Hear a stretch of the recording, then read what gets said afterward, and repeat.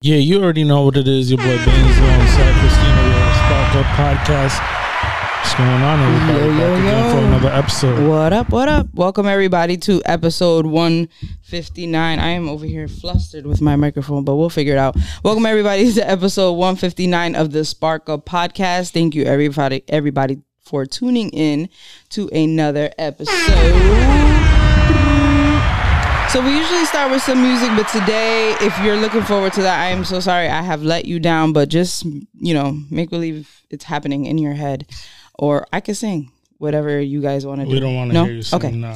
So before we get into, now I don't even know how to start this. Before we get into the podcast here, we do have a guest with us. But before we get into that, I just have a quick announcement. There's a Providence Slam open mic featuring the brilliant Janae Lopes, who we had here last week, episode 158. Go check that out. That is out right now. And that is going down at AS 220 in downtown Providence. Doors open at 7. Show starts at 8 o'clock. $5 at the door. And masks are highly encouraged because it is flu season and people are getting sick. So, just be more cautious. I feel like people stopped being clean too. Like people forgot they had to be clean. Because I be seeing wash your hands. Yeah, I be seeing some people in the bathroom not washing their hands, and that blows my mind. Flu, COVID or not, like just be clean, please. But damn. So in the women's bathroom, they're skipping the washing their hands. That's crazy. Oh, for sure. Y'all living life on the crazy side. What's wrong with y'all? No, because I've heard guys say that they don't need to clean their hands. Nah, them guys is bugging. They're bugging? I saw plenty of men go to the bathroom. Oh, bring the mic up closer to your mouth, please. Saw plenty. How does it sound, audio-wise? Oh, we better now? We better now? Yeah, like literally directly into the mic. Directly to the mic? Yes. Thank you so much. So, yeah, plenty of men I've seen go into... And not wash their hands, not wash their right? hands, no. It's a wild time. I'm not going to front. I seen some guy, I was in the bathroom. He walked in kind of with me. You know what I mean? Not like that. I didn't say anything. Nah, because you looking at me like... If you want a buddy in the bathroom, that's on you. Like, I mean, I don't mind somebody holding it so I can pee. Somebody holding it, you said? Yeah, why not? That is... Less work for me. We're not going to start. Right, we're not going to start here. We're not doing this to our guests. But all jokes aside, like... Yo, you wanna? All jokes aside, like, we walked in. He finished before I did, so he walked right out, and I was just like, this motherfucker didn't wash his hands. Yeah, people are dirty, I'm telling you. But anyway, here we have with us, this man does mad things. I was doing my research on you, and I was like, okay, wow, this is a boss man right here. I'm trying to be like you. We have with us Travis Escobar, who is the founder, correct, of Millennial RI, yep, and co-founder of Papi's Coquito. So we're just gonna jump right. Actually, no. Before we jump right into it, we got to do the vibe check. Vibe check is basically how we're feeling, how we're doing. How was Thanksgiving too? We had Thanksgiving. I mean, Thanksgiving's lit. We had a good time. We had a great time. How was your Thanksgiving, Travis? Fantastic. Spent some time with the family. Had some Papi's Coquito. Mac and cheese, turkey. Wow. Yeah, it was good. I saw some controversy on Twitter about mac and cheese. What was it? I think it was one like the way people are making it. It was like influencers, if it's baked or not. No. It was one of his influencers came out. I think his name was Mark Lamont. He was like, "Oh, mac and cheese is underrated." Oh, I know Mark Lamont. Yeah. Yeah, I think on his Twitter he was like, "Mac and cheese is underrated." And I remember reading that right before going into my fam's house, and my niece cooked mac and cheese this time. Oh wow! And it was great. That's good. Sometimes I feel like, yeah, maybe it could just be a side dish, but like this mac and cheese that she made, it could definitely be a main dish. It was fine, calm and everything like that. There's nothing better than the baked mac coming out good because there is somebody, I'm not going to say their name, I'm not going to put them on blast, but they don't bake their mac. And I was taken aback. I was like, you're not going to put that in the oven? And she was like, no. And I was like, oh wow, so we're eating white people mac and cheese. Was it what Easy I Mac? thought. No, it was homemade and it was actually really delicious. I don't really think good. that's like, you know, like a white thing. Not baking it? Not baking it. I think there's different people make it different, but I've definitely You know black people who don't bake their mac? Yes. Okay. So how do they make it? Just like, well, I don't know the Like process, regular. but it looks like, or a crock pot. yeah. Crock pot? Mm-hmm. But I guess it's the cheese they make. Yeah, it's all about the cheese combination. That's really where it is. That's where it's at. And how, like, how the cheesy cheese comes together with the wow, that's crazy. I want with some the mac and cheese pasta. now. We have to stop this. But Thanksgiving was really good for me. This was probably the first Thanksgiving that I can remember that was like drama free, peaceful, because you know, and my family dynamic is a little strained, and there was none of that this year. And it was the first year where I blended friends and family. So like I'm at a point where my friends are like family. So it was nice to bring them with me and have them be with my family and them just fit in. You know, they were just chilling, right? They were just having a good time. It was a good time. And I got really saucy, which was really nice because I was in a safe place, you know? And when you're out drinking is different than when you're with family drinking. When you're with family drinking is more something more fun about it. But I had a great Thanksgiving. So welcome everybody back from your Thanksgiving break. I had a nice little break. This is the first year I did not have to work a Black Friday because I am a big girl now and I have an office job. So I'm outside. I'm not gonna front. The start of the week, I started on third gear. Meaning? It was rough. Oh, it was a bad Monday?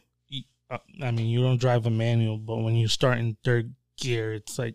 yeah. You couldn't get up from bed? Is that why? No, I got up quick, but... So what made it rough? Are you going to share with the class? Just the process of that, the Monday progressing is just... Okay. Not understanding that. Very, very slow. Even though I was like ready to go, it didn't want to go. You're saying it was a slow start to your week. Yes, very slow. Yeah. I mean... That's what Mondays are, right? Most people are dragging their feet, especially now in the winter. And it's mad dark. Today was mad dark, I feel like, all day long. There was not much sun. Or maybe I'm saying that because I was inside. But whatever. Yeah, you was definitely inside. It's not important. We're good. We're feeling good. We're ready to pot. And we have here Travis Escobar. And we're going to get into all things that he does. And I know that you do many things in the city of Providence. And you have this beautiful Providence hat. Which reminds me of Lorza. I'm going to miss him so much being in office. I don't know what the city will be like without him, but we could talk about that. Yeah, we would definitely talk about that. So, but how I was first introduced to you was through Millennial RI. I kept seeing these events like Millennial RI. I'm like, who the hell? What is going on? And you were on the cover of Providence Monthly Magazine for the Who to Watch 2022 edition. So that was pretty cool. And shout out to a friend of the show, Amber Jackson, owner of the Black Leaf Tea and Culture Shop, who is also on that cover. But talk to us about Millennial RI. What is it? Yeah, so I'm going to be as much candid as I can be on Millennial Rhode Island as I think when I was first introducing it. And please let me know if audio and everything is sounding all good. We're all good. So Millennial Rhode Island, like I graduated college 2013. So you're talking about Lorza. One of the first things I did when I graduated from Rhode Island College was I bought a lot of business cards through Vistaprint. Shout out to Vistaprint. And I went out to as many places as possible. It said Travis Escobar, Rhode Island College graduate, political science, boom, boom, boom. And I was passing them out. And I had a successful student career. And before that, like I was back at a classroom type student, you know, 11th grade, failed English and Spanish. I'm Puerto Rican. I don't know how to speak Spanish. So like I was in an aspect Blasphemy. Yeah. So I was in an aspect of like, you know, I can't speak both languages. So, you know, I'm in this sort of failure aspect. But then senior year, I kind of turned it all around. It kind of aligned with the Obama change campaign. So fast forward, I'm at Rick. I do very well. I'm president of the student body for a couple of years. I give the graduation speech at Rhode Island College 2013. So I'm riding on a high. I did a lot over there. And coming out, business cards. I'm going to a lot of networking spaces, and I'm not seeing a lot of events, a lot of engagement for people really in that 21, I'll say, to 35 or 40 demographic. And the spaces I did see, they're just not diverse. So I was actually with Alorza, who was judge at the time, running for mayor. I go to a bunch of events with him. One of his first volunteers of the campaign, and I'm seeing that. And then I meet a good amount of people. So I meet Deona Garcia, who's now a housing court judge. He works as a lawyer too. Stephanie Gonzalez, who is the wife of Alorza. That wasn't the case beforehand. I think they probably started dating a little bit after I met her. And Erlin Rogel, who works at the Lieutenant Governor's office. All successful people, all are co-founders of this organization. And during this time, we're talking about really just all these different aspects of like, how do we empower young professionals? How do we provide, mostly empower like this diverse group that's coming up of young professionals? Because I think not only us, but a lot of the people that have been affiliated with Millennium Rhode Island kind of felt the same. Sorry. No worries. Kind of felt that, hey, we're not getting this ton of interaction with the older generation. And we know we want a place in this state. Like we know we want to do great things here in Rhode Island. You know, either people in their mid-20s that were founders or early 20s in my case. And we just know we want to be here. So how do we do that? Best way to do that was just, let's get everyone in a room together. Let's meet everyone. Let's have these ongoing events, whether it's just social networking, which is very important. And, you know, it's professional development networking, whether it's like talking about buying a home, how to invest, how to start a business, really just how to get invested in Rhode Island. So that was really the basis of Millennium Rhode Island. We've been going for 8 years now. Even during COVID, you look on our Facebook page, we were doing the virtual events, you know, which not a lot of organizations were doing. And it's always been a volunteer basis. And where I have been is just, especially now as 32 years old, starting this organization, 24, 25, a lot of it with my own money, a lot of it trying to go out within the network I was creating. I wrote an op-ed in the Providence Journal. I left my email address. I said, hey, I want to do these things for young people. Basically, in 2014, there was this infamous article with Time magazine saying millennials are narcissistic, selfish, whatever, lazy, blah, blah, blah. They say the same things about Gen Z, mind you, in different ways. So there's just always like this pick on the younger generation, especially when you talk about like hip hop now or music, right? There's always just pick on young generation. And that I will not want to get into. But during that time, I saw that, and I saw everyone using millennial in a negative context at that time. I'm like, I want to flip it to a positive. So yeah, we formulate the organization. I had a lot of people to help. And that's one of the things that I know we're going to talk about in terms of Providence, Rhode Island. It was easy to find people to just help. You know, you just ask like, hey, how do I start a nonprofit? How do I, this is an idea I have. How do I get it to a standpoint where I could get sponsors? You know, not everything has to come out of my pocket. And I would ask questions and connect with people. And this community is so welcoming. And I just took every opportunity that was given to me to make it happen and still have it going in this volunteer, you know, aspect where even during COVID or even during the period, which a lot of people don't like to talk about, 2021 mostly, where it's like, COVID's still here, but maybe we're doing events and you can do an event and maybe you might have a spread, but here, take that risk. But we know what the mental health data tells us about if we're all isolated and we're not getting people together. And especially how the online social media aspect is right now, which I am worried about. we need more interactions. We need more connectivity. Like in-person connectivity. We do need that. I'm not trying to go away from the work from home aspect and what COVID has shown as a benefit to honestly employers and employees. But as humans, we're social people. We do need to have some time where we're connecting with individuals, and especially for your career, if you want to get anywhere, you need to have in-person social connectivity with people that are going to help you advance, whether it's your own peers or people that are older than you. So that's what Millennial Rhode Island is about. And I'm very proud that we're still here. A lot of volunteer organizations, because we're in that category where, because I'm on the funder side of my full-time job, we're in a category of, we're not the most sexiest thing to fund, believe it or not. It's because we have huge issues going on in the city and state. So if you ask me, would you much rather put $100,000 in homelessness or $100,000 in young professionals networking?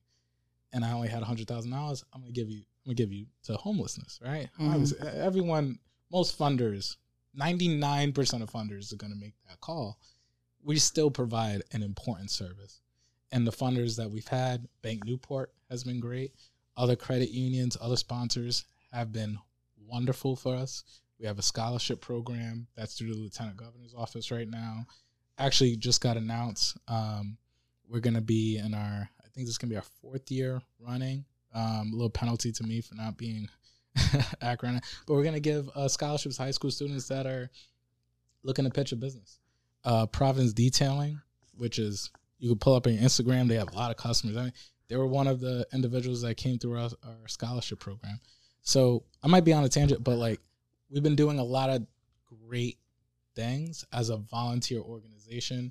There are people I know that have met their life partner, have met friendships, have gotten jobs, have just made friends. It felt like closer to this community, and it's through the programming that we've been doing at a very low cost aspect. I mean, I think you've been making great waves. I hear, I've heard a lot of my peers saying they went to a Millennial RI event and I met so-and-so and then I met this person. So, to what you're saying, like, nothing you're saying is crazy, like to some people though, like when you were comparing generations and like the older generation calling the younger generation lazy, right? I think it's because there's such a difference in the way we move and the way we do things. And I think because things are changing, people kind of do stray away from that person-to-person interaction, especially now with social media. But when you hear older people calling our generation lazy, I feel like there's some truth to that.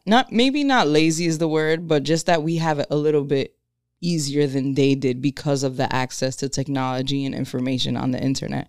Like for me, my gripe with Gen Z is that they all want to be influencers, right? Nobody really wants, that we know of, right? That's what sticks out because social media has a funny way of putting out what seems popular, but then you go out into the world and they want to be doctors, and they want to be lawyers and teachers and all the, stereotypical jobs. But I don't know. I find it so fascinating when you do get older, you kind of become that older person, like the old head, to what you're saying. In hip hop, that happens a lot.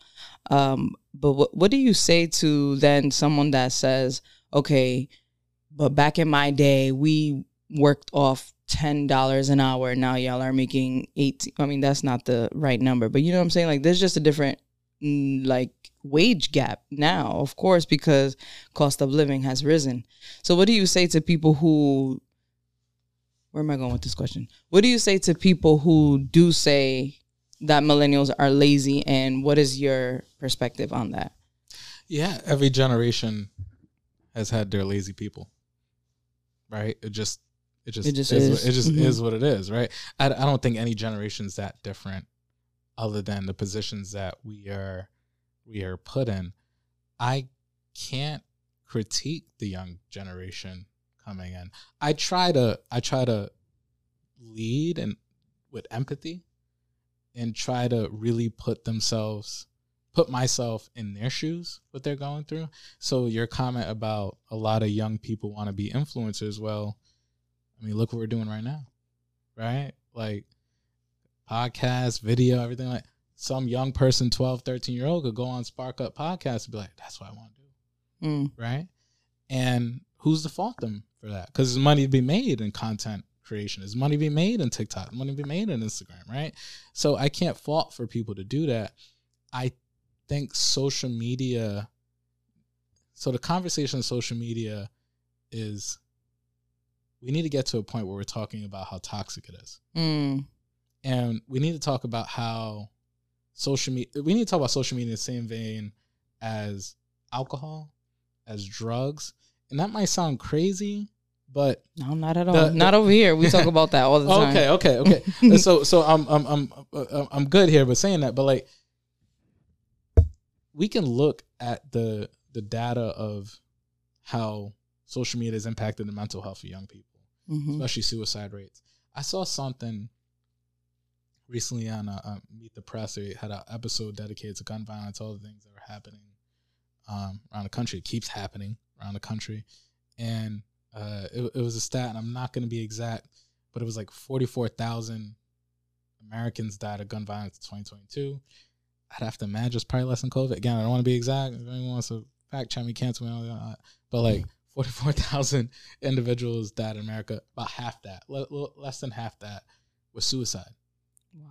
You can't tell me social media doesn't have an impact here, right? Or COVID, like the reactionary from COVID and people feeling lonely, or people, and phone addiction is a real thing. Like, I look at my screen time, I feel disgusted. And I think too many individuals are geared toward the social media influencer being that as the profession of their choice, because that's all they're seeing. When the TV was on in whatever year it was created, because I don't want to be inaccurate, like, there were conversations about how the TV was detrimental to young people. Get young people, they're stuck on the TV, all of that, right? Pretty sure if we look back in history, we'll see commercials, ads. Whatever. I mean, it literally does affect, like, speech. Like, when you're raising a baby, screen time affects your child's speech. So to a point, screen time is impactful in a negative way. So now the TV is just with you. The TV is just with you every day. Right? You go on there. I got really smart people I love. They can't help but scroll through TikTok for 6-7 hours a day. It's pretty wild, but yeah. Right? And how many people are making money on TikTok?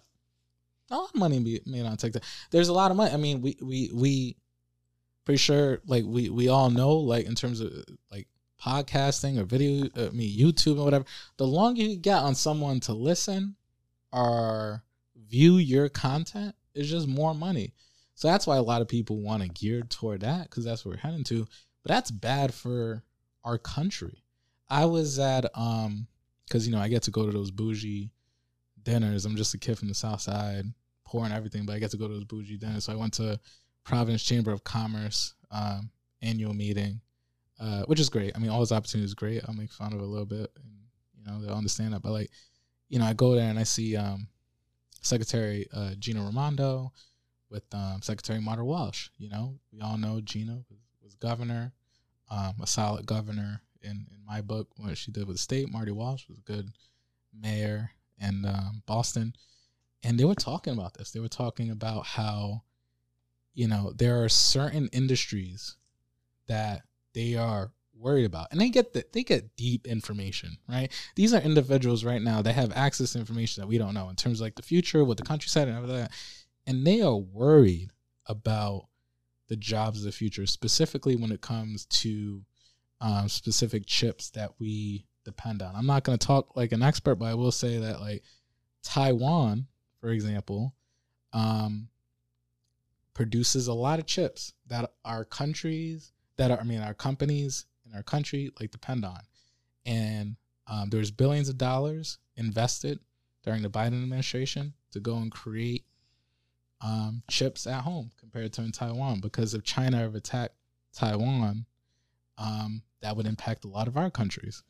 These are all things that are Googleable. I'm not really speaking at this point at a night, like, to be very, like, exact, but it's something to Google. I'm pretty sure you search and find it correctly. But where they were going to is, like, we don't know if we have the jobs here. We don't know if we have the talent here. we need to maybe fix our immigration laws to bring people over here. And the one thing they didn't highlight, which I think they should highlight and talk about more, is social media and our young people. Because social media is more gearing people to jobs that are more being an influencer, as opposed to, hey, maybe I want to be a scientist, maybe I want to be an astronaut, maybe I want to be a builder, maybe I want to be a business owner. Oh no, maybe if I do a dance on TikTok, I might make a couple $1 million. I might have went a little bit long-winded, but that's all that's true. All things that's like kind of keeps me up a little bit, thinking about the future. Yeah, I saw you in another interview talking about, like, speaking of the future, you and I mentioned Elorza and me being concerned about what the city will look like after his administration. You talked about the future of Rhode Island and your concern of, like, the culture. And if everyone leaves, because I know you're a big advocate for Rhode Island, and if everyone leaves, then who's the culture? Where's the culture at? You know, and I think that Mayor Elorza has done a good job. And I could be wrong. Maybe it's just my perspective. But from my perspective, I think that he's done a good job at creating a culture, right? He's ran with the PVD, the acronym, so to speak, and made it this, like, statewide pride, along with the PVD Fest, along with all the programs that he created for schools and after school programs for families and children. Like, you know, these are things that I've utilized. So, what was I asking you? What is your biggest concern when it comes to the future of Rhode Island? And do you think that Millennial RI could be that launch pad, I guess, so to speak, to shift it over to where we can save the culture, or I guess cultivate a new culture, if anything? Yeah, no, that's a really good question. So the 2014 election was Elorza beating Cianci, and it was big. It was huge, and like that election set a focal point to have the city look for the future. Mm-hmm. When Angel won, that was definitely a big deal. Yeah. When Angel Tavares won, that was definitely a big deal. And he only had one term, and he went for governor, and I don't blame him for doing everything like that. Like, a lot of people were disappointed that he went for a second term, but that was a big deal. It was like, oh wow, we have this Latino, we have this person of color. Let's take that. This person of color mayor. We went from, Buddy, Cicilline. Before Buddy, we had Joe Polino in the mix. Oh my God, we got this person of color here running the city, because we know the demographics of the city has completely changed, right? But Elorza's stamp in November of that year was just big, because Buddy was, and even to this day, is still like a figure over the city. Yeah, he's iconic. Mm-hmm. Iconic, right? Over the city. So that was huge. And I was glad to be a part of that. Small as large. I don't know how many people want to slice it, but because I was one of his first volunteers in the campaign, and I met Elorza when, we're just driving, listening to Jay-Z, going to like a fundraiser. Like he's that guy, right? He's a hip hop guy. You got Wu-Tang, Alvin in the background. Mm-hmm. Like he's that guy, right? As much as he likes to play for everybody, and I feel more comfortable saying that as he's entering out of his term, I can say he's a guy from Providence. He's a Providence guy for real. He's a Providence guy. He's a hip hop fan. He understands the streets. He understands the Harvard Ivy League people. He tries to balance all of that. He gets that. Real fan of policy. One of the smartest people I've ever met, ever had the pleasure to work with. Learned a lot with him. He just hated politics. And that's one of his biggest critiques. Like he hated, and I don't feel afraid to say that now, because he's not going to be in politics, and he'd probably say that now in an interview. He hated. He just wants to do good things. He just wants to follow the dad. He wants to follow policy. He just wants to. He was ambitious on just ideas. He wasn't trying to sell it to people that wasn't really about it. Because like, this is what the data says. Like, this is what is going to be best for people. I don't really want to do the schmoozing. You know what I mean? Mm-hmm. Like, I don't want to do the schmoozing. We're entering into Mayor-elect Smiley, who I haven't had a lot of tears with, and I'm on the Providence School Board, right? So I will get a chance to meet with him and talk with him. I know plenty of people that support him, had a great experience with working with him. It seems from afar, again, I don't know him as much as I knew Alorza. Like, it seems afar he was really good at the politics. So he's not a Providence kid, right? He's not at all. He's not even from Rhode Island. He's not. Which, in my more mature, my more older stance, right? I'm trying to be like, well, if I'm saying choose Rhode Island, he chose Rhode Island. True. Right? He chose Rhode Island, yeah. And he did a lot of work to get here. What he did is very difficult to do. I know he had access to money and all of that. You could look at that. That's still very hard to do. There are people that have had access to money and lost elections. And looking at it in the very beginning, just because so many people have had all the money in the world, but they didn't connect the dots, he actually made connections in the community. He had a lot of one-on-one conversations. Again, I've never really met with him one-on-one. I'm just giving you my analysis of the tape. I think if he continues the prospect of bridge building, which I think is what was missing in the past 8 years, not only with the General Assembly, the City Council, and just community members at large, if he takes what got him to win, which was just legitimate, just getting people to meet him and like him and find consensus and moving forward. He's quite the finesser. It worked. And that's the thing. Like he no one can say he didn't work hard. No one could. Like, yes, he had access to money. I think he would agree to that. He had networks that I would never have access to coming from the south side of Providence. That Alorza did not have access to. You know, if Alorza didn't go to Harvard, he probably doesn't become mayor. Like, I remember him, like, the Harvard, the Ivy League aspect, that works with the East Side voter base. Like, I'm not saying anything that's a lie that people, you know, it just is what it is, right? When you say Harvard, people just like, oh my God, you must be so smart. That's, I don't know, that's not really the case in my opinion. like you got a whole bunch of Ivy League individuals that are not the brightest. Yeah. So I mean, I'm still hopeful. You got to give whoever wins the chance. Oh, we have no choice. You got no choice. I mean, he won. He won. He won, and it wasn't him choosing the position; it was the people. Yeah. So I mean, in the overall scheme of things, I think the people spoke. Let me say that. People also don't vote. Well, so people spoke. Not voting is you're saying something. Yeah. I mean, but if more people voted, Brett Smiley wouldn't have been the only name on that ballot. He's the only name on the ballot. That's crazy. Well, that was for the general, right? So for the primary, well, you know, I'm saying in November he was the only name on the ballot, which is it's more just contribute to our environment of Rhode Island is just more of a democratic place, and no one that has a Republican tag is going to win mayor of Providence, right? That's why Buddy Cianci ran as independent. He couldn't run as a Republican. You could argue that maybe he was closer to a Republican than a Democrat, but he knew he had to run as independent, right, to win. And so that's why we ended up with that in November.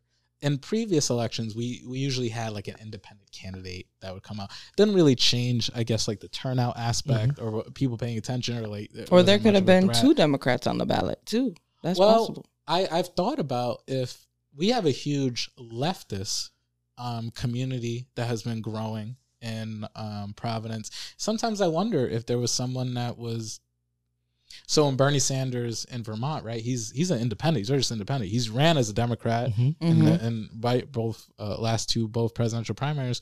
Sometimes I wonder if you had like an independent that was more to the left in this growing progressive city in Providence, maybe there's more of a challenge there. But in the primary, I think we just ran into a case where Nerva and Gonzalo, who I both respect and love for their different talents and aspects and their contributions to the city/state.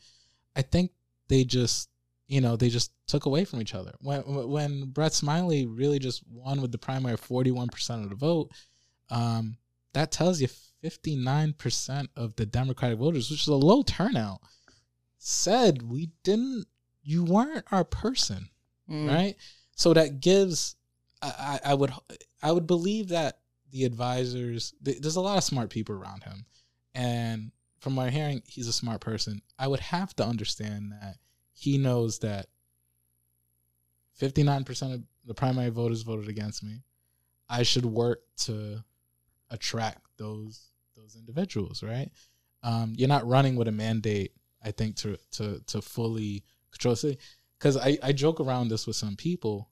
I think some people are going to wake up in January. They're going to see Brett Smiley inaugurated and be like, oh, that's our man. What happened to Elorza? You couldn't run again?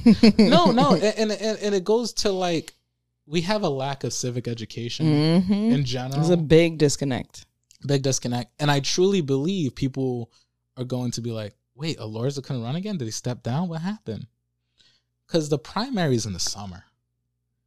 Yeah, it's bad timing. Average people in the summer, they don't want to talk about politics. Especially after Trump, all that. Like, a lot of people today don't want to talk about politics. Yeah, they're turned off by it. And, you see all the signs and everything, and you're just like, okay, whatever. Okay, I got to pump my gas. I got to feed my family. I got to get to work. I got to, like, whoever's mayor, state rep, governor, like, what are you doing to help me? Right? What are you doing to help me? I'm struggling. I can't pay attention to all those things. Plus, I'm following TikTok 6 hours a day. You know what I mean? You know what I mean? But when was the last time a politician helped you, like, literally? You know what I mean? Like, Biden's trying to cancel my student loans, so that election mattered. For sure, but like, he's having a hard time with that one. What I'm saying is, like, directly, when was the last time that, these politicians actually went out to the neighborhoods? Don't get me wrong, the local scene, you see it a lot, because they're local, so they're able to approach more people. But a lot of politicians nowadays, I don't know if they're working hard to even, like, inform people. Yeah, but that's the thing too. What he was talking about with Elorza, where Elorza didn't like the politics part of it, and you see Elorza at every event, every local event. He was there shaking hands and kissing babies and making those connections with people. And that's just part of the job. Like, if you're asked or requested to be somewhere, you're there. But then a lot of people will take that as, oh, he's just doing that because he's the mayor and it looks good, right? So then now you question, is it genuine? Are they doing this for the votes, or are they doing this because they really care about the neighborhood? And then there's also just time. Like, you don't have time to literally connect with every single person in the neighborhood.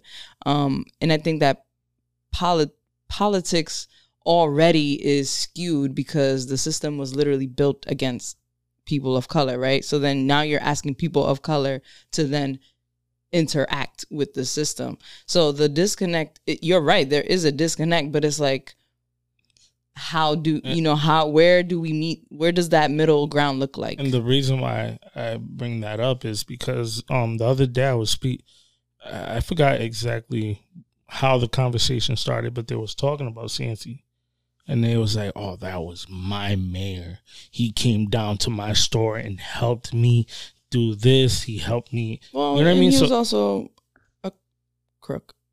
Yeah, but you know what I mean? You could say that about every politician. I can't say that about Elorza. I'm not saying I don't want nobody to take it and run with it a different way. But what I'm saying is that someone out there may say, "Oh, that guy's a crook." You know what I mean? Like, you're always in a bad light, regardless.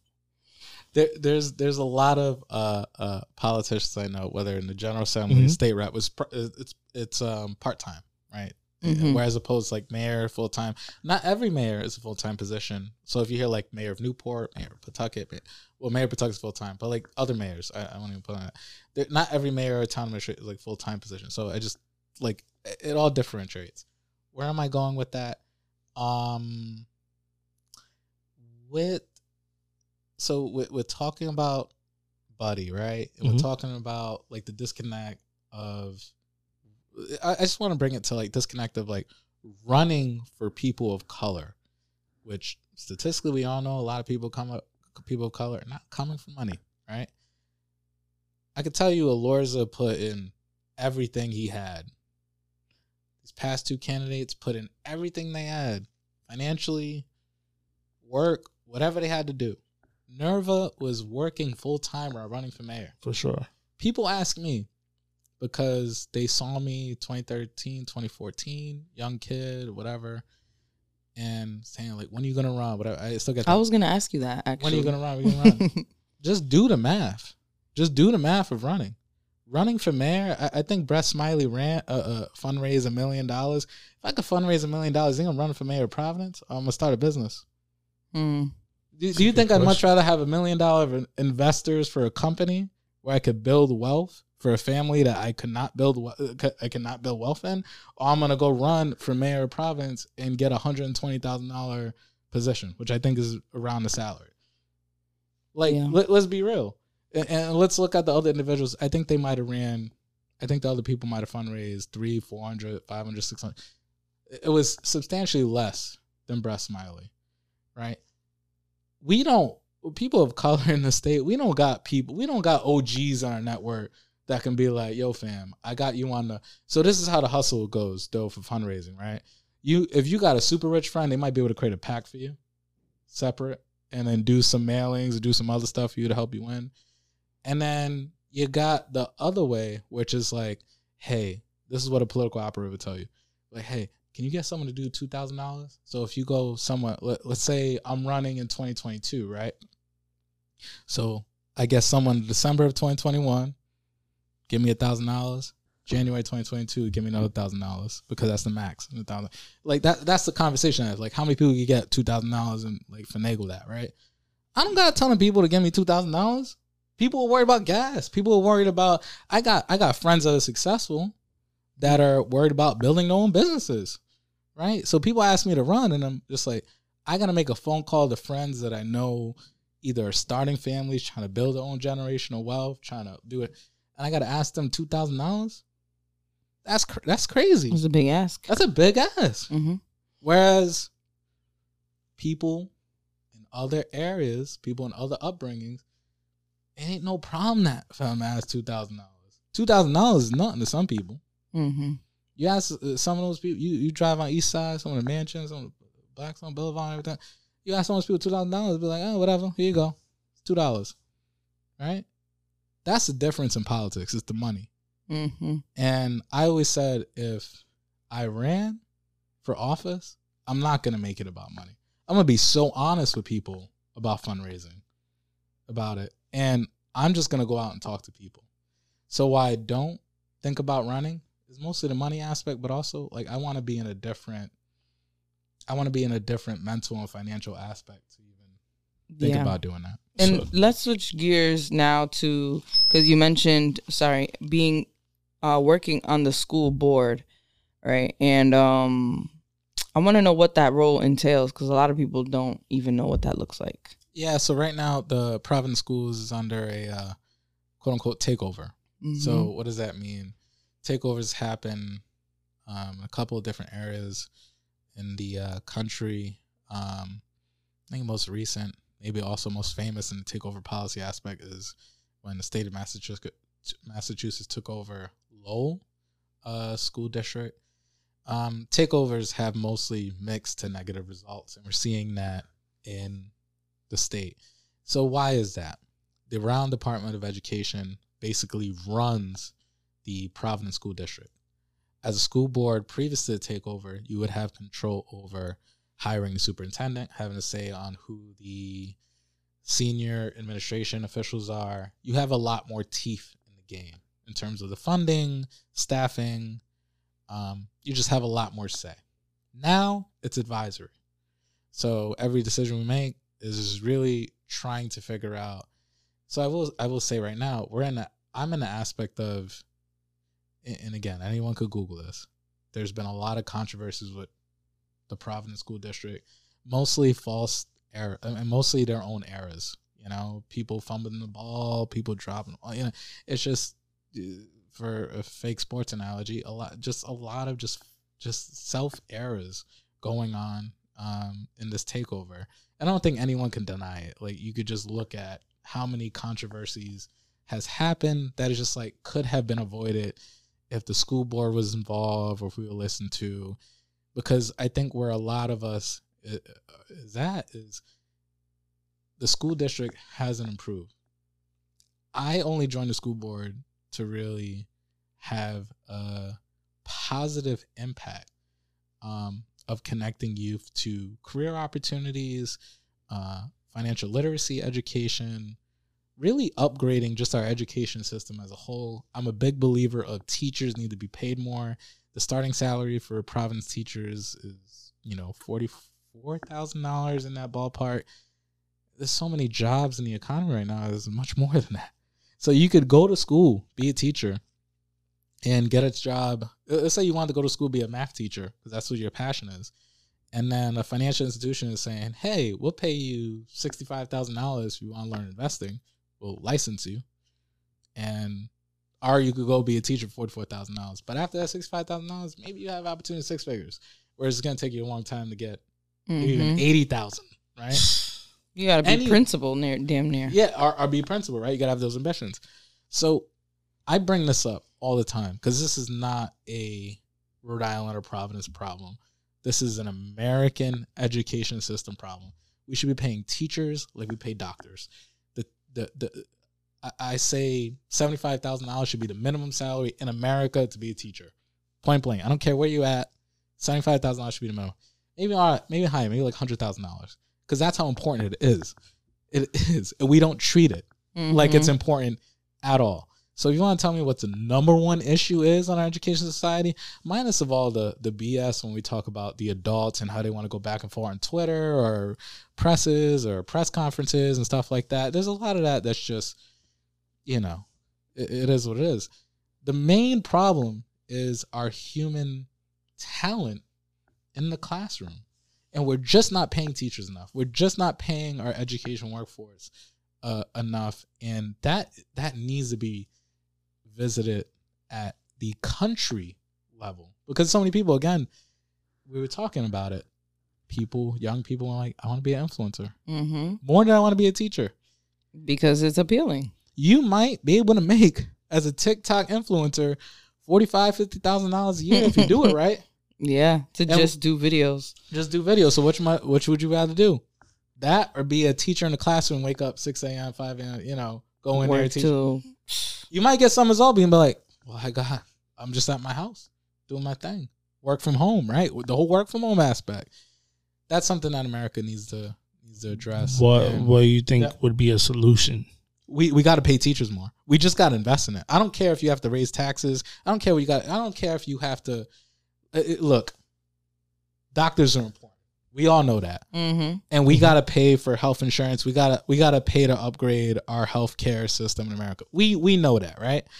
Teachers are right up there. You just gotta pay for it. Do you care about if you care about young people? I don't care if you want to have kids or not. I don't have kids, and I might not have kids. I care about what the future kids are going to be doing in my community, in Providence, in Rhode Island. I'm sorry, you just gotta pay. You just gotta pay for teachers. Like we just need to cut it out. Like, are they important to our economy or not? And to me, I rank them up very, very high. Teacher is much more important than a lawyer. I mean, they spend the most time with kids. Exactly. Childcare workers is the same thing. That is another industry. My mom's been a childcare worker most of her life. She's never made over, I don't think, $45,000. Wow. She's probably never made over $40,000. She's been in childcare most of her working life at this point. In terms of she's worked, it's been childcare work. She's never made over $40,000. That's most childcare work. That's most childcare work. The access to childcare. And it's heavy work. Yes.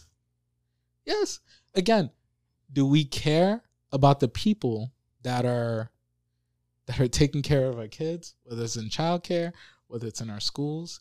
I would say yes. And I'd say we should pay them very, very well Very well.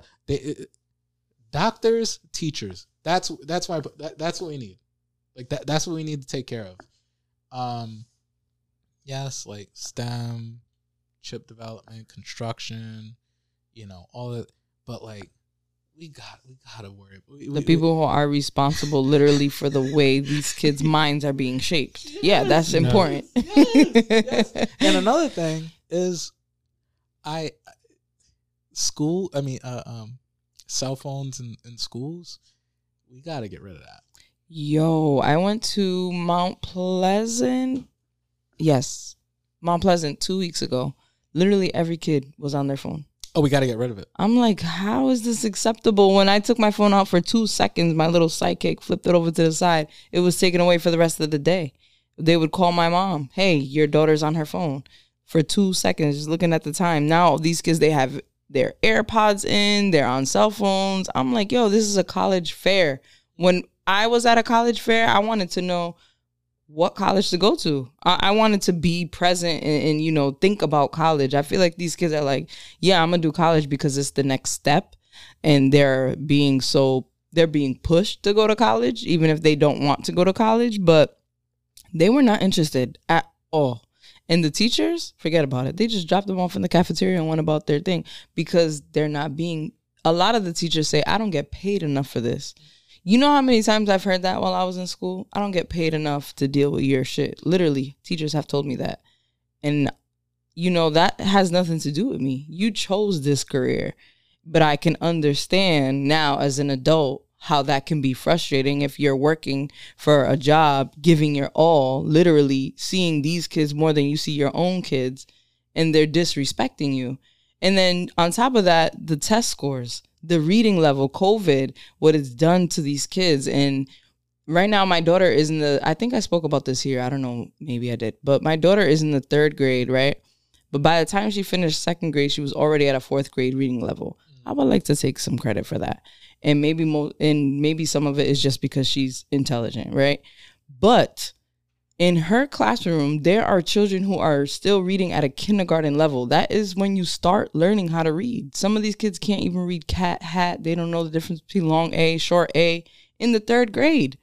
That's scary. They're almost at middle school and they can't read. And if you don't pay these teachers, they're just going to lose interest. And it sucks. Also, the parenting. I think people skip over the parenting. I think a lot of it is the parenting. But parents don't have time either because parents are trying to make ends meet. The parents is also letting these things slide. Some parents don't have the time. It's the truth. To care. Truly. Can I add to that? Because I do agree. I think there are pay teachers more, 100%. Because otherwise, you're not going to have any teachers. At some point. And that's already happening. Yeah, like it just advance 10 years from now where the economy's heading, work from home, jobs in different industries. 10 years from now, or update the system. I think the school format they have now is still the school format they had in the 90s. Like they upgraded it a little bit. They had to change the paradigm. Yeah. It's still teaching the same way. Like you have not upgraded it. Like it needs an upgrade, for the time. There, what I mean? I feel like there's so many aspects that have never changed, and this is why I think a lot of these things is happening where kids are uninterested. They're not looking for these things because the way the school system has, yeah, we're still teaching. The school is still, the format of a school system is still in the way that it was created back when literally school was created. It's like more set up to, not that it was set up that way, but it was more geared for people to go work in these places where, whether it was a factory, whether it was doctors, whether it was, it had a format for it, and I think that today in the age of technology, things have changed. There's more access to a lot of things. So, maybe the curriculums can teach a different way for the subject. If it's math, figure out a way to pull the kids into it. Like keeping them engaged. Maybe I'm asking for too much, maybe. But I feel like it's probably like if I sit in a class today, it'll probably be like sitting in a class when I went you to were school. In class. No, 100%. You know what I mean? So the only difference is now they all have Chromes. So if we're not upgrading the system, also, it's like, what are we doing? Like I think there's a lot of people at fault. Government, people that aren't getting paid enough. You know what I mean? Unfortunately. But it's a lot of layers. There is nobody really like, all right, we need to solve this. You know what I mean? Like even at a national level, like you don't hear like people really saying, oh, the teachers aren't getting paid enough. But everybody talks about, oh, our children, this is impacting our children. But nobody's really putting the money where their mouth is and taking care of the people teaching us. On a national level, I think it was Kamala Harris. I could be fact checked. I'm 95% sure she introduced that teachers would be making $75,000. So the whole me saying $75,000, I'm pretty sure it's through Kamala Harris. I'm 95% sure, but I don't want to be. I could be fact checked and be proven wrong. Yeah, she's big on education. But to your point, she's vice president. I haven't heard anything like that. The Democrats have ran all the government. Mm-hmm. I haven't saw one policy bill of how do we increase teacher pay to $75,000, and that's a different conversation. It's a different animal. There's so many things you gotta negotiate. You gotta get through, and all of that. I don't want to fault Kamala on that. I will give her the credit in terms of like the idea. Again, 95% sure that's when she was running for president, that was what she introduced. But we could change all the curriculum. We can make the curriculum so to a point where it's going to really help students get into the economy of today. But if we don't have the human capital in the classrooms, the quality human capital in the classrooms, that's where we're going to be faulting. And I guess my biggest concern is a lot of the individuals, again, I talked about the Providence Chamber of Commerce annual meeting. I didn't hear about social media. I know that these people that are huge policymakers in higher rooms than maybe I'll ever get to, they know about these problems, but I don't think they have a lot of connectivity to people or like the current situations going on the ground to really address it. The grassroots. And I think that's what's really messing is, so I was a person that just wanted to be fully in politics. I was inspired by Obama, graduated with a political science, public administration degree. And I just got to an aspect where I felt I was in a bubble when I was so deeply involved in politics, and I try to stay away from that. Like I teach once a week how to do an intro to nonprofit class at a charter school. I try to be as much as I can among people outside of my bubble. Sometimes I hate hanging around with people that just know politics because I'm just like, I'm not getting the real information. Like I'm not getting the real information of what's going on. I'm in an echo chamber, right? And I feel that people I don't think it's fault of their own. It's just they just get in there, and there's not much you can learn when you're just stuck in a bubble and you think that's what you should be doing for people, but you're not really talking to people. You're not in a classroom anymore. You're not talking to students. You're not seeing that students are just on their phones all the time. And then, hey, maybe we should address it at an education level. Otherwise, how are kids that are 12 years old just stuck on their phone, watching TikTok during classrooms or texting each other, whatever, cyberbullying, depression, all of that, ADD, whatever. How are we addressing that 10 years from now? That's our future workforce. What is that going to... I had a flip phone at 18. I think the phone situation is easy to solve. Just get data blockers. Yeah, but the thing is that I think just lock it in a class, lock it in a locker room. Yeah, but what he's saying is that if they don't know it's a problem, they can't try to solve the problem. That's what I'm saying. You put data blockers in the schools. No, so yes, but you can only think of that if you know that it's an issue. Yeah, I'm just saying, I don't think policymakers today know how much of a bigger problem is the phone issue is in schools. And because they're looking at everything from a grand scheme and forgetting to scale it down and look at it by city to city, community by community. That's the same thing with like nonprofit. When we were talking about City Year off air, is that you have these nonprofits that are national that create a system or a module, formula, format, whatever you want to call it, on a national level, forgetting that every city performs differently. Every community works differently. Every community needs something different. What Providence students need is not the same thing that Cranston students need. Yes. So there needs to be somebody who funnels that information to the politicians who are not in those classrooms. And to bring it back to the school board, this is where our power is really diminished, I would say. And again, I'm not trying to, if anyone views this trying to be controversial or anything, like that's we're just not being listened to. And that's the biggest problem of takeover, is there are people on that board that just want to see Providence do well. And we've been seeing decisions get made and just trying to be like, hey, we want to be out of the news. We just want to be out of the news for controversy. Can you do X, Y, and Z? And then we don't get listened to. We're not trusted. And that's why I think you've had so much negativity go on. Unfortunately, in the school district, a lot of great teachers, a lot of great principals.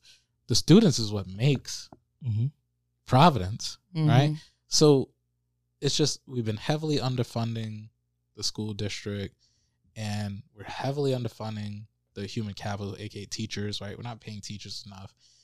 And we're at an aspect where we're kind of criticizing the people in the classrooms, unfortunately. And it's just a sad situation. It's too political. It's just too, like, education policy should be one of those aspects where it should be. So health and politics, right? I've been talking about doctors, talking about teachers, too much fun. We've seen over the past couple of years where, like, health and education, two of the things that should honestly be as bipartisan as possible. Yeah, not it's human. It's now left or right. It's like if you were on the COVID side, anti-COVID side, you're now in the education. You're like anti-union, for union, pro public school, pro charter. We're in this aspect where it's just like you gotta pick sides, and that is ridiculous. That is not good for the community, for the community as a whole. But unfortunately, that's where it's stuck. Where I have to keep. I say comments. I'm like, I don't really, Let me get an exit out of it, because I don't want.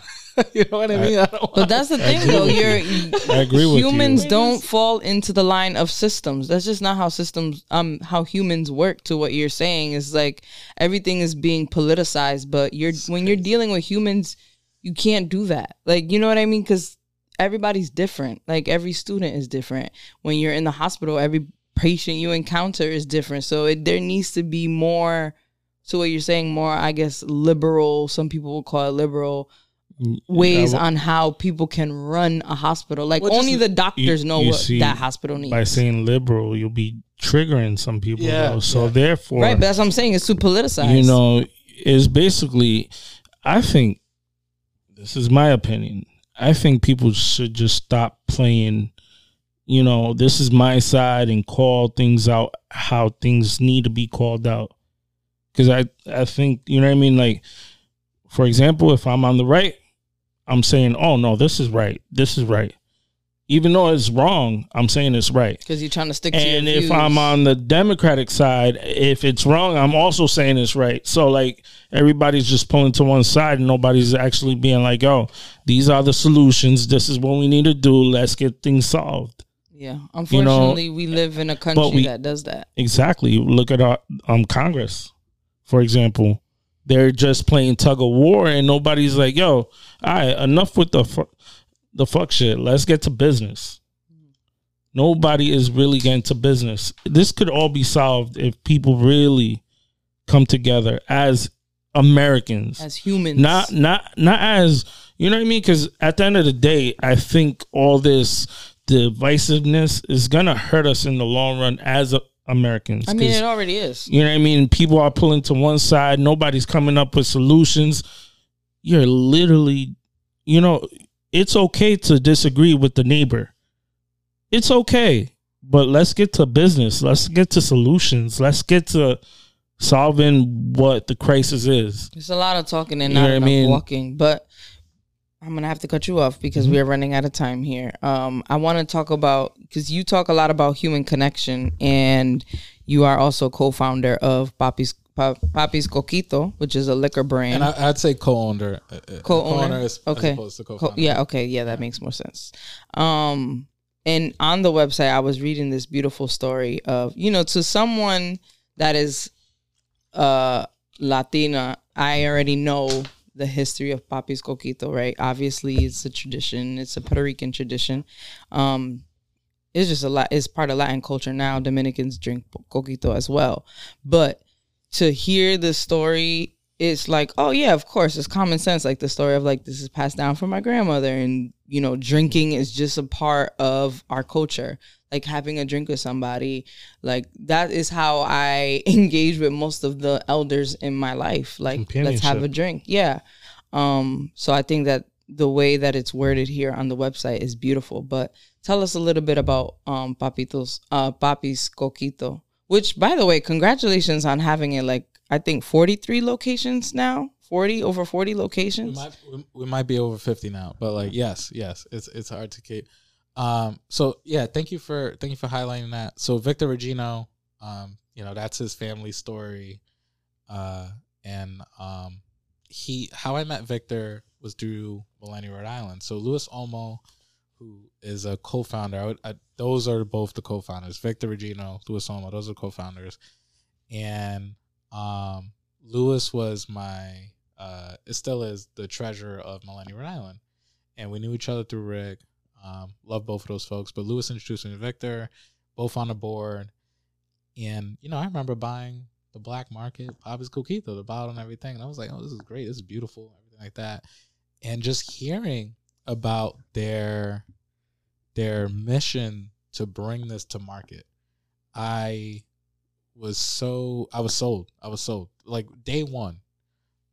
And I consider myself as, just an investor of time, money, resources, all that, because I just want to see it to succeed. Where my passions lie on a lot of things is I'll see people, I'll see ideas. I'm like, I just want to see that happen.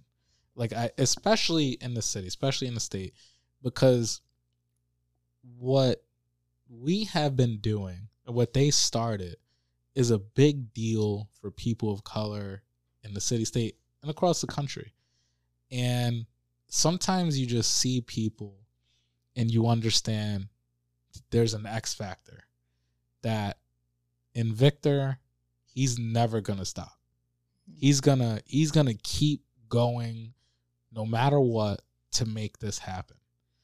And I saw that and I was just like, I just want to be part of it. Like, I just fly on the wall, have I could do that, There's one of those things. It kind of was like, because I loved it, and I knew that I had certain skills or certain advice, whatever, that could just help it. So, they approached me after me haggling, be like, look, I love the idea. I just want to be a part of it. Like, this is great. I just want to see this happen, because the homemade coquito tastes so great. I love the brand, loved everything. I just love the idea, love the concept. So in October of 2020, right, everyone had a lot of time to think and all of that, came together, joined the business, launched in April, and, we're in a ton of locations now across the state. Mm-hmm. And there is a lot of work that went into it. Victor is a genius. He's someone that did not graduate from college. Has legitimately learned everything he can from other people to go and make this happen. Lewis is a fine accountant, and I just trust those people, and I'm happy to play the part that I play to help this grow not only today, but this is going to be a long term, making this happen. But there's a lot of things that we're learning recently, a lot of things we learned to get into there that, if we were, we were talking about politics and the difference between like Alorza asking his community for money compared to other people asking community for money. It's the same way for business. It's the same way in terms of, lawyer networks. As much as I can, I do have a great network. We're all of an age where we can't give back like we can give back, right? Even some of the counterparts that have had it, had a different how I say this, like foundation compared to a foundation I had. Those are people that are still, they're not like in the greatest of atmospheres. They're still trying to pay bills, stay out family, whatever. Like as much as they had a good foundation to start with, it's not like they're in the aspect to give back immediately. So when it's a for-profit business as compared to a non-profit business, it gets a little different. And there's a bunch of people, don't get me wrong, there's a bunch of people that's helped us out, gave us advice and all of that. Lawyer fees are expensive. Anyone that's looking to start a business, lawyer fees expensive. Trademarking is more important than you'd ever believe. If you want to take it out of local, if you want national, trademarking is the first thing that you should probably look into. So there are things that we learn that, in this era where it's Papi's Coquito, like great product. We found a great taste, great product. But there's a lot of things we learn that I think is going to help us when we celebrate our 5th year being in stores. Because it's not just about Coquito. What we're trying to do is build a straight up liquor business where there's different products that we offer. And, you really haven't seen that done by people of color in the state, quite frankly.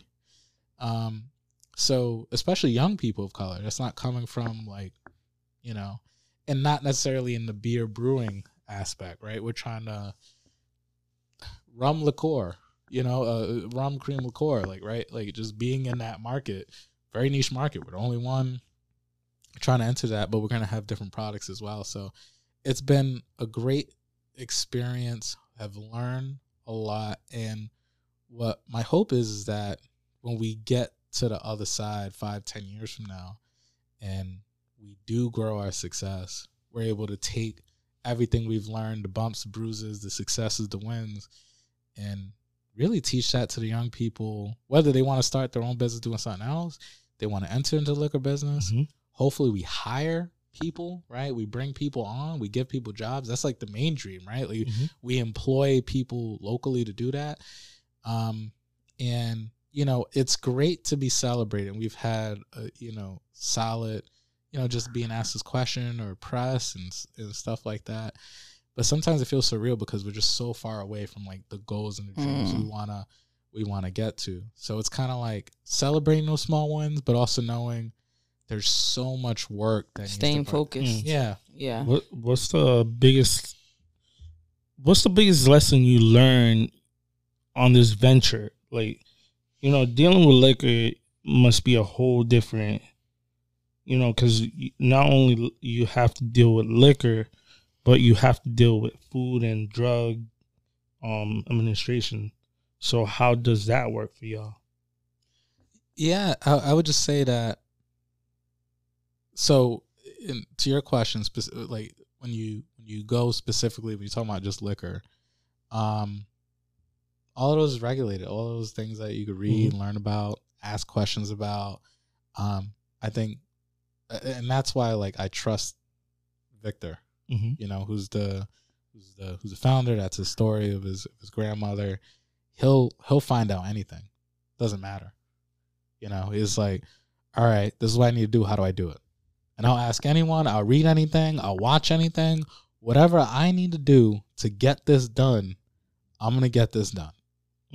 So you could just see that in certain people. You know what I mean? So me coming in to the business, right? Because I'm not a founder. It's just like I could see the tenacity. I could see like he's gonna do it no matter what, right? He's gonna get this done no matter what. And so the biggest lesson I personally learned is teams matter. Everything, whether it's millennial, whether the corporate job I got, whether it's the side business, hell, even trying to make changes to the school board, it's a team. You can't do it individually. The strength Victor showed is he knows he needed to build his team, right? Hence why they sat me down, bring me on. And quite honestly, we need to bring on more people because we're doing this part-time. We all have full-time jobs, right? So it's like, how do you build that capacity, which is a continuous struggle? I think our main problem is lack of time. You know, people got kids, people got full-time jobs, people got responsibilities, people got other things they just want to do, right? And it takes money to invest. And it takes money. And it takes a lot of time when you do things.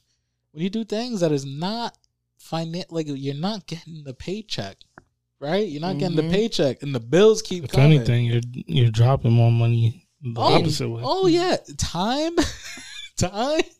Like the amount of meetings, hours, you know what I mean? Working events, like, you know, emails, Zoom meetings, like those. That's money. That's money, right? So that's all. But like that's an investment. The same way if you invest, if you had $200,000, you maybe instead of that, hey, I can invest 2 years in your product, right? Because I believe in you, right? Those are kind of the same things. And I would say those are the early lessons I learned. Trademarking's big. Lawyer fees are going to be huge. If you want to start a business, you want to scale it, lawyer fees are going to be huge. And trying to have just accountability and communication amongst your team.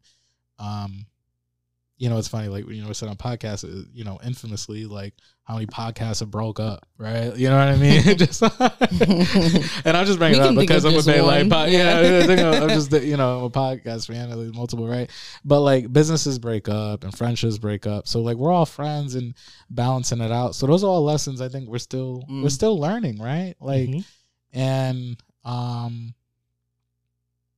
that's what I have. It's just, it's a lot. Yeah, we have this culture on social media where it's like, own your own thing, start your own thing, be ownership, self-made, all of that. And having gone through, honestly, 2 chapters of my life, like the nonprofit aspect, that's crazy. People that start up their own nonprofit and then make it to the point where they could be financially at a certain point. Like, you got to be in a different category. But, like, I've learned a lot about it. Like, that's a crazy endeavor. The beast, yeah. And then the for-profit aspect, both of those, that's not for the weak. Like, that's not for the weak. And I think when we talk about a lot about young people, my concern is, and again, I'm not ever gonna want to be in a situation where I publicly, like, or even privately, like, really hate on young people, the younger generation, because they said this is the same about us. But one of the things I am concerned about is because of social media, because of influence, you see it and you're like, oh, it's easy. It is not. Like, it is not. Like, Poppy's Coquito, right? Like, is right now a success deemed by a lot of people. That took years.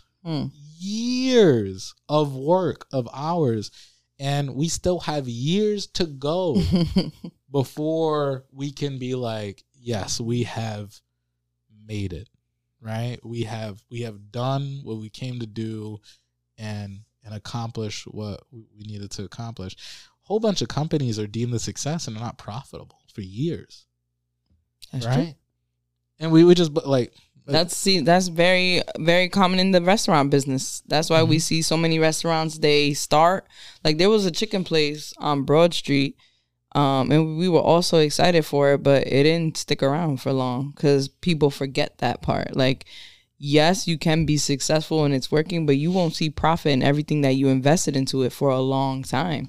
And for everybody, that's just it's not realistic to wait around for that. You know, you got bills to pay and people to take care of. So to be an entrepreneur, I mean, creating anything is a headache. Like, even content creation, like, there's days where I'm like, I don't want to do this anymore. I don't want to look at a computer. I don't want to talk about a podcast. I don't want to talk to anybody. Like, but keeping that passion is so important and staying inspired and motivated.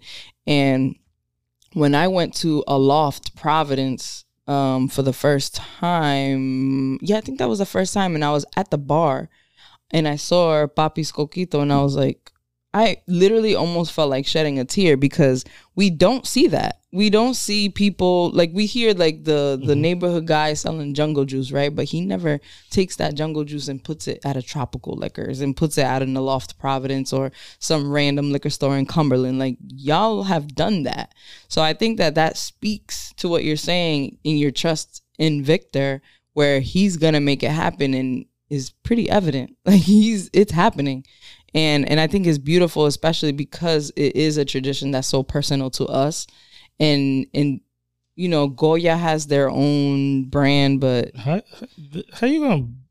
That's disrespectful. No, I'm gonna. Well, you didn't even let me finish. I'm saying Goya has their own brand. They have brand, their own, like, how do you could make one? Yeah, I was gonna say it's a kit. It's not the actual ready to go liquor, right. And we don't. You know, there's just so much controversy with Goya, so it's nice to, I guess, come from Rhode Island and meet the people who are investing in this and working in this and knowing that these are real people who represent this tradition the right way. So congratulations to all of y'all, to all three of you for doing that. That's amazing. And can I just say that it's funny, like during Thanksgiving, we talk about Thanksgiving, right? And, you know, my mom brought home coquito, and I don't know who made it. Somebody else's coquito. Someone else made it. And there was like all these jokes about it, right? There's all these jokes about it. My brother and my sister-in-law, like they bought the Papa's coquito. They showed me and everything like that and all that.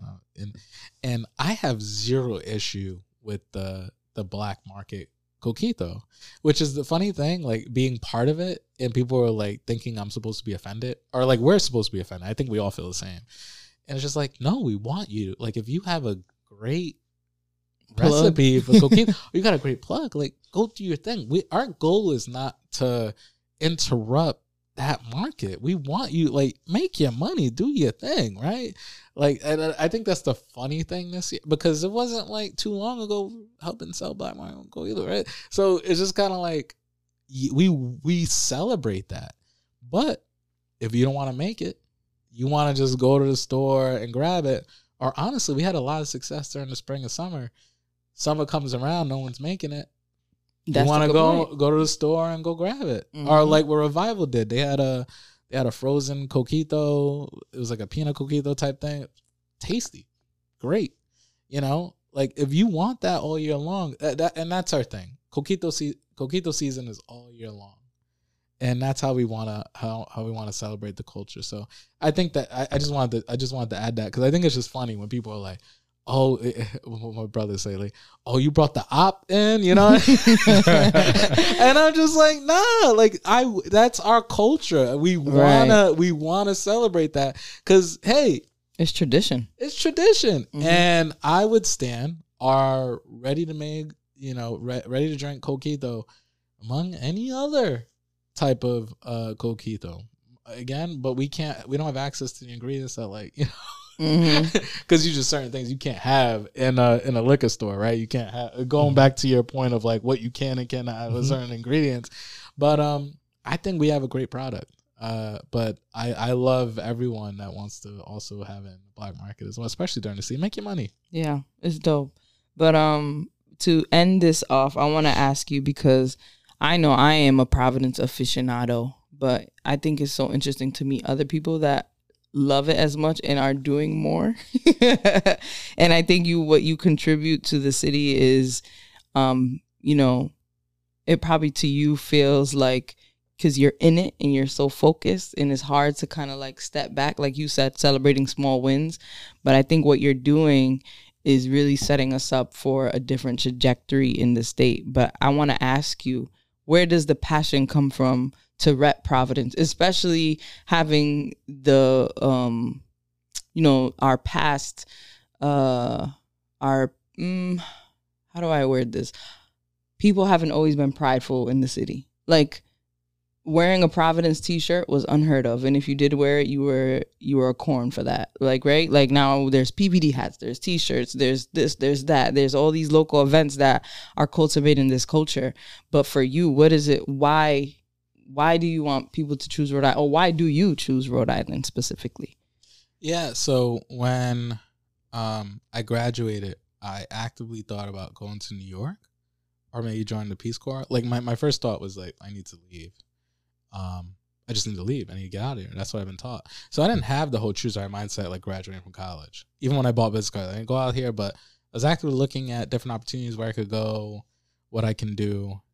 And it's really the people that just kept offering me opportunities.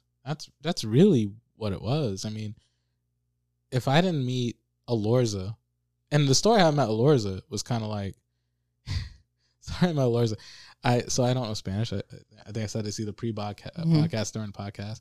And I networked. One of the first networking events, took a couple people with me who are hella successful and now in their current career fields. But we were all networking. We were all graduating from Rick, or one of the people, close friends, was about to graduate from Rick. And we went to this like Latino networking business event, and it was Judge Alorza, and talking about running for Providence, blah blah blah. He does the whole thing in Spanish because it was all Spanish, right? And I met him previously. I met him previously at some dinner I got invited to do another round college student. So I knew of him. I had a good conversation with him. I knew he traveled a lot. I knew what he was doing. I knew he was gearing up to run. But I didn't know Spanish, so I was just like, I raised my hand. I was like, how can someone like me help someone like you? Because I already had that interaction with him, right? Mm-hmm. So I knew like I wanted to be part of the campaign. I wanted to, like, if he's running for mayor, because dynamic individual, all that. But I don't know what he's in or not. I've told multiple people.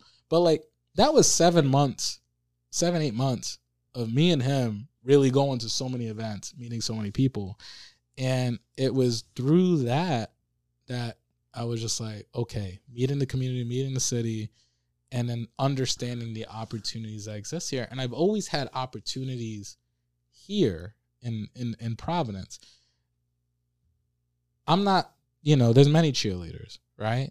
Stay silent. You talking about the PVD hats.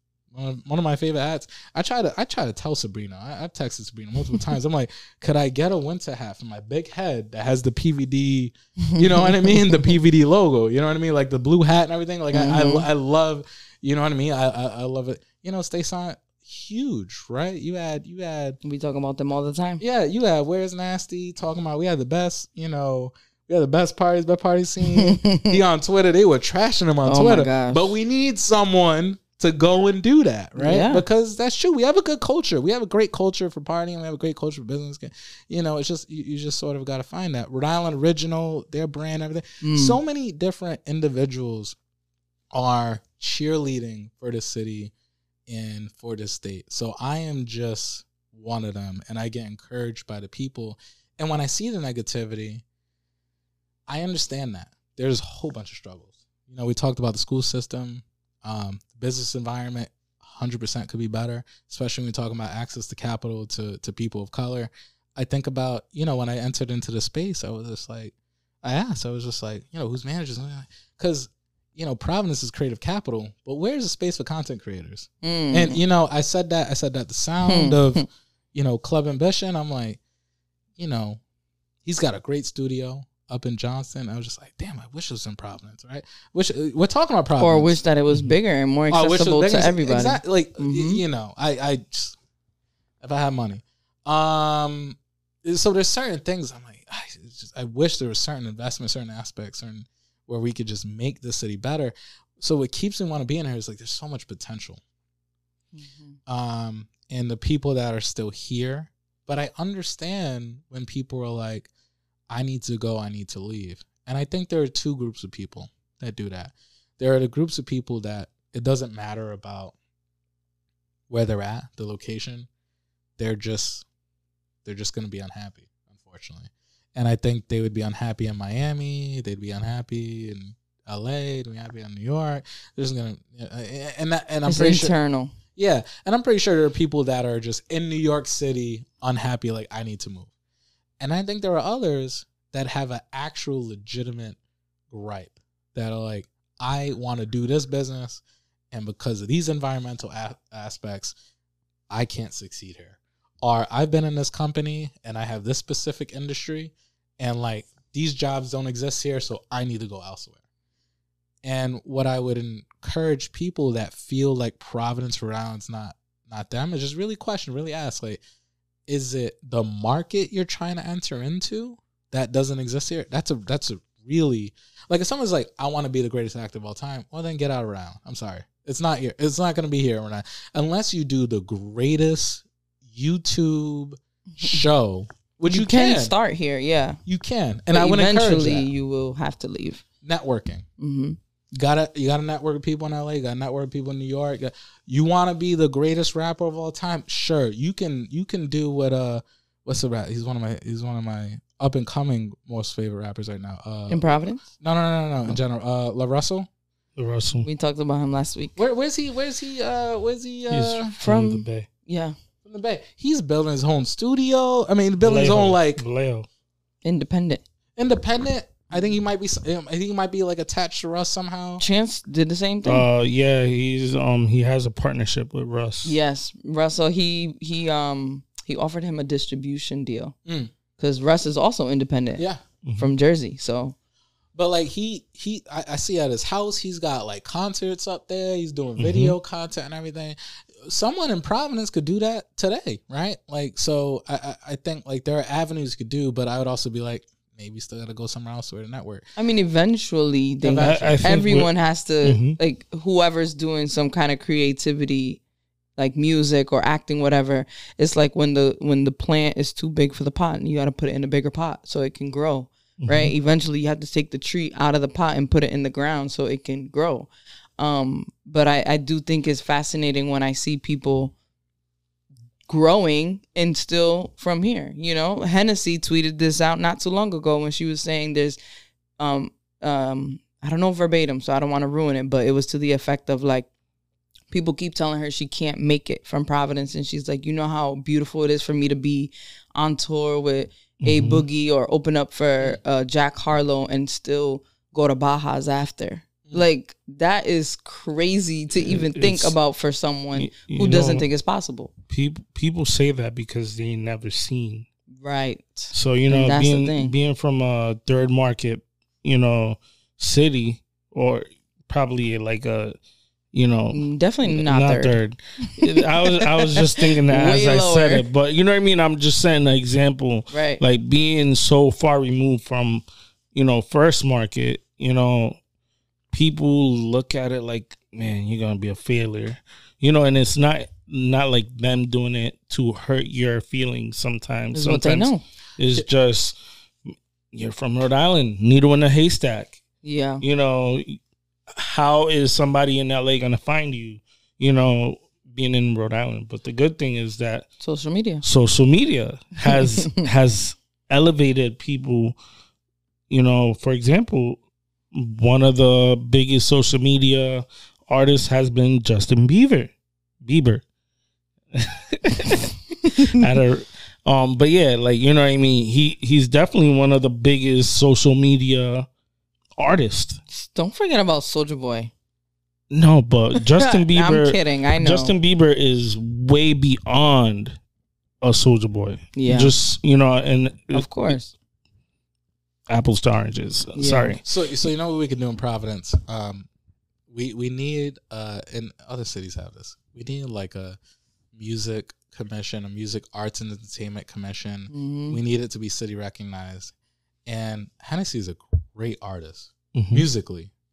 Like I've listened to quite a bit of her music, and there's no reason why she shouldn't be up there. Just like what I hear sonically. Right. So for example, we just celebrated the, you know, oh my God, Jeremy Pena. I'm pretty sure it's Jeremy Pena. Jeremy Pena. Yes. Oh my God. Astros. The first MVP. Because I'm a Yankee fan. Astros since '98. First MVP rookie since '97. Yes. We brought him and celebrated him as we should. As we should. What are we doing with our musical talents? What are we doing our entertainment?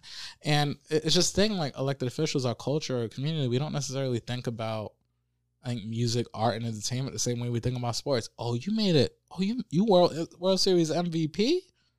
But open up for Jack Harlow is big. That's big deal. That's hard. She's right? making waves. Yeah. I mean, and that's why I respect Alorza so much too, because he put a lot of emphasis on the creativity and the arts here.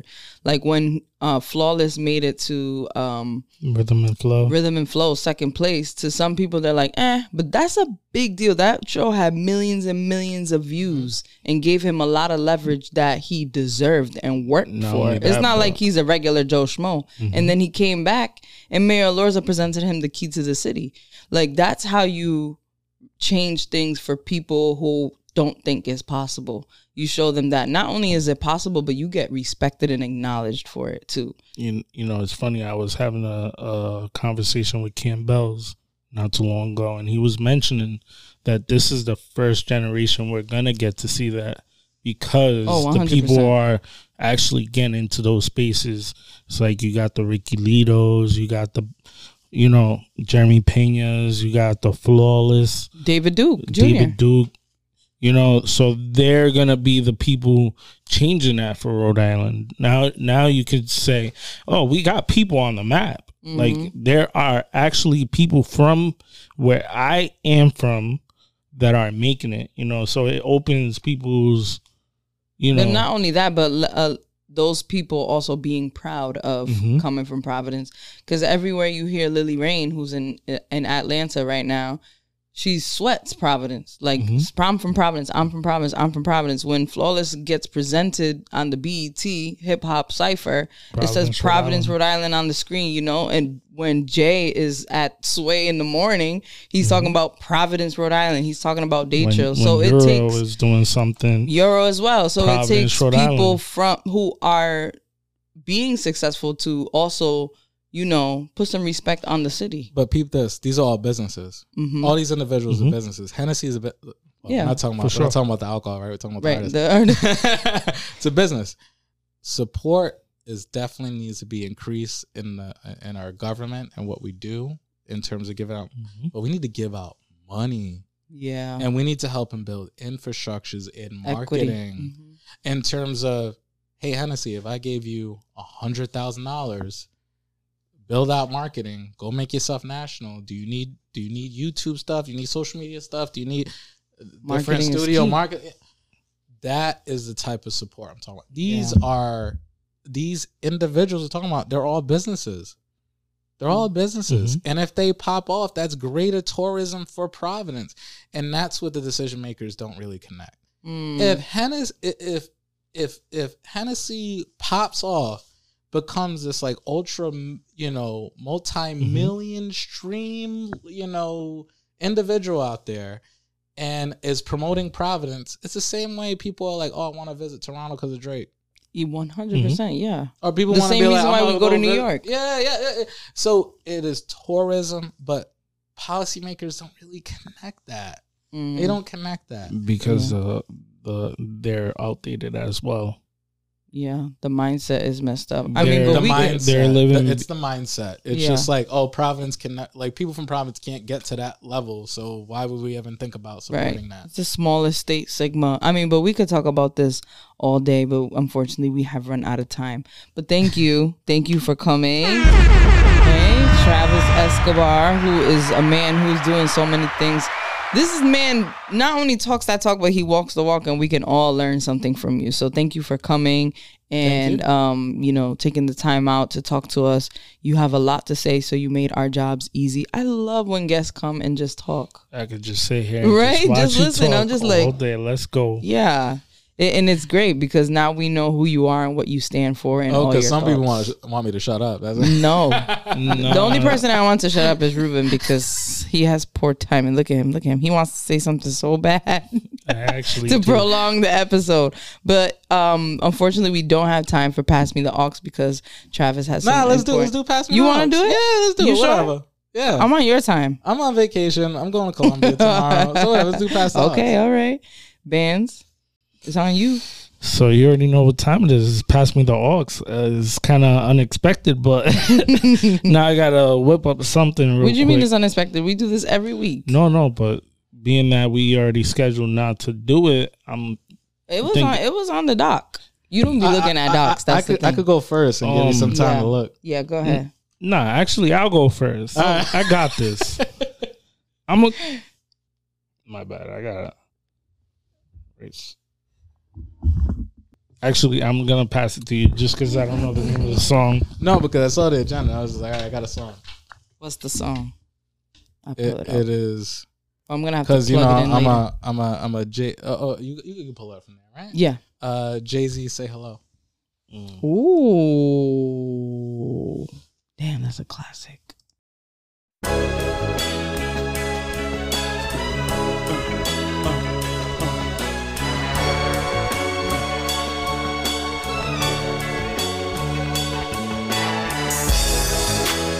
It's that Rockefeller music. Soulful.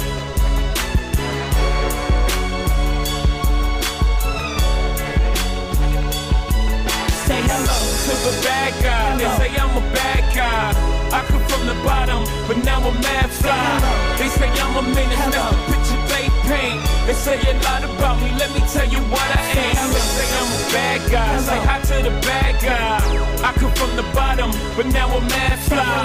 They say I'm a menace, that's the picture they paint. They say a lot about me, let me tell you what I ain't. Hey, hello, hey. They say a lot about me, let me tell you what I ain't. I ain't playing, life short, so I ain't waiting, life start training them. It's twice as hard to get a job as paying them. So I ain't paying attention to what you're saying. Raindrops keep falling on my brain, cause I'm in the drop on flames. I'm so hot even if the weather change. I don't have no top, I'm insane. Remember dark skin Jermaine, swayed in the rain, sorta kinda the same. Except I'm no lame and you gonna know my name. Before I go, the world gon' feel my pain. Saying I'm a bad guy, why's that? Cause when my back's against the wall, nigga, I be acting. Secretly though, I know you admire that. You wish you had the balls to fire back. Say hello, hello. Wish you had the balls to fire back. That song, that album is so underrated. I feel like that's one of my favorite Jay-Z albums, probably top 2. Absolutely. And who you passing the aux to? The imaginary aux that I have here in control. You're passing it to me? Okay, cool. So I'm gonna pick an old song. I've been on. I think when it gets warmer, my choice of music changes in the car. I mean, not warmer, colder. It's definitely getting colder and darker. So I'm listening to a lot of more somber stuff. So my pick is Gang Over Love by Brent Faiyaz.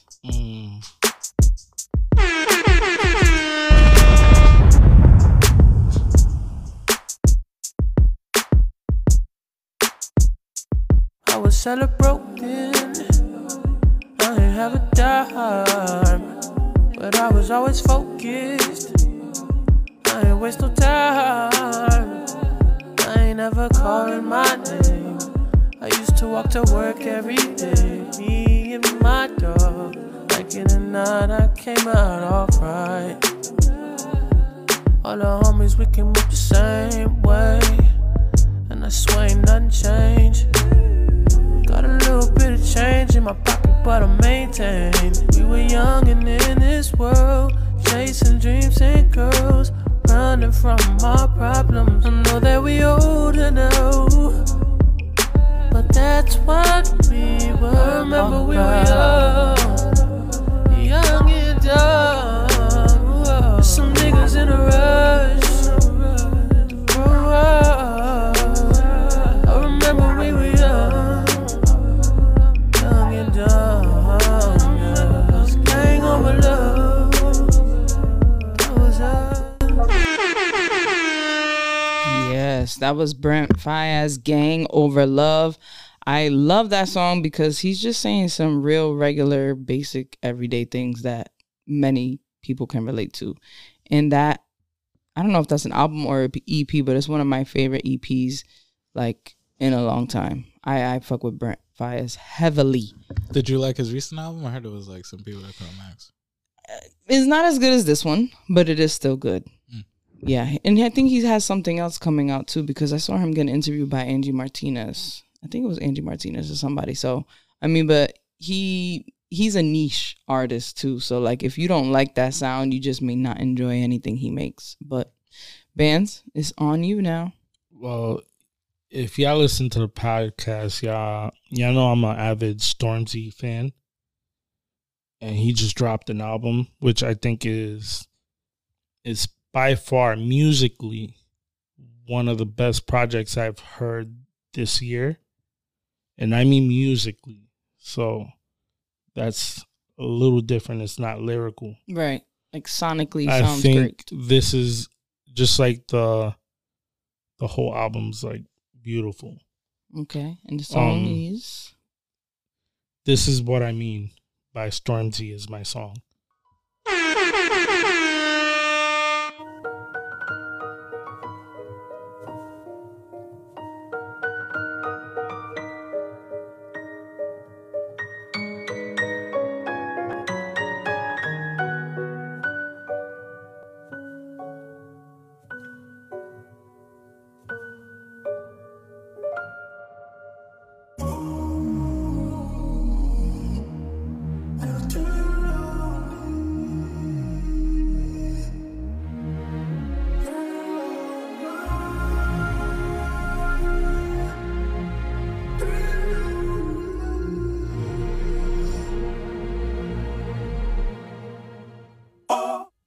It's a bigger operation. What's with all the speculation? Had to close the store for renovations. My cousin said storms, man, they're running out of patience, you know.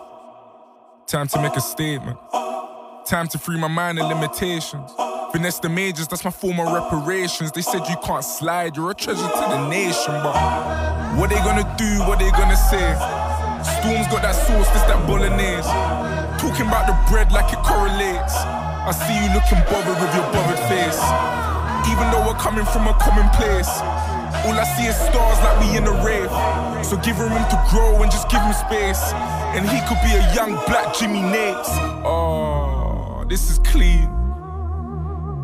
This is clean. This is what I mean. I said, this is what I mean.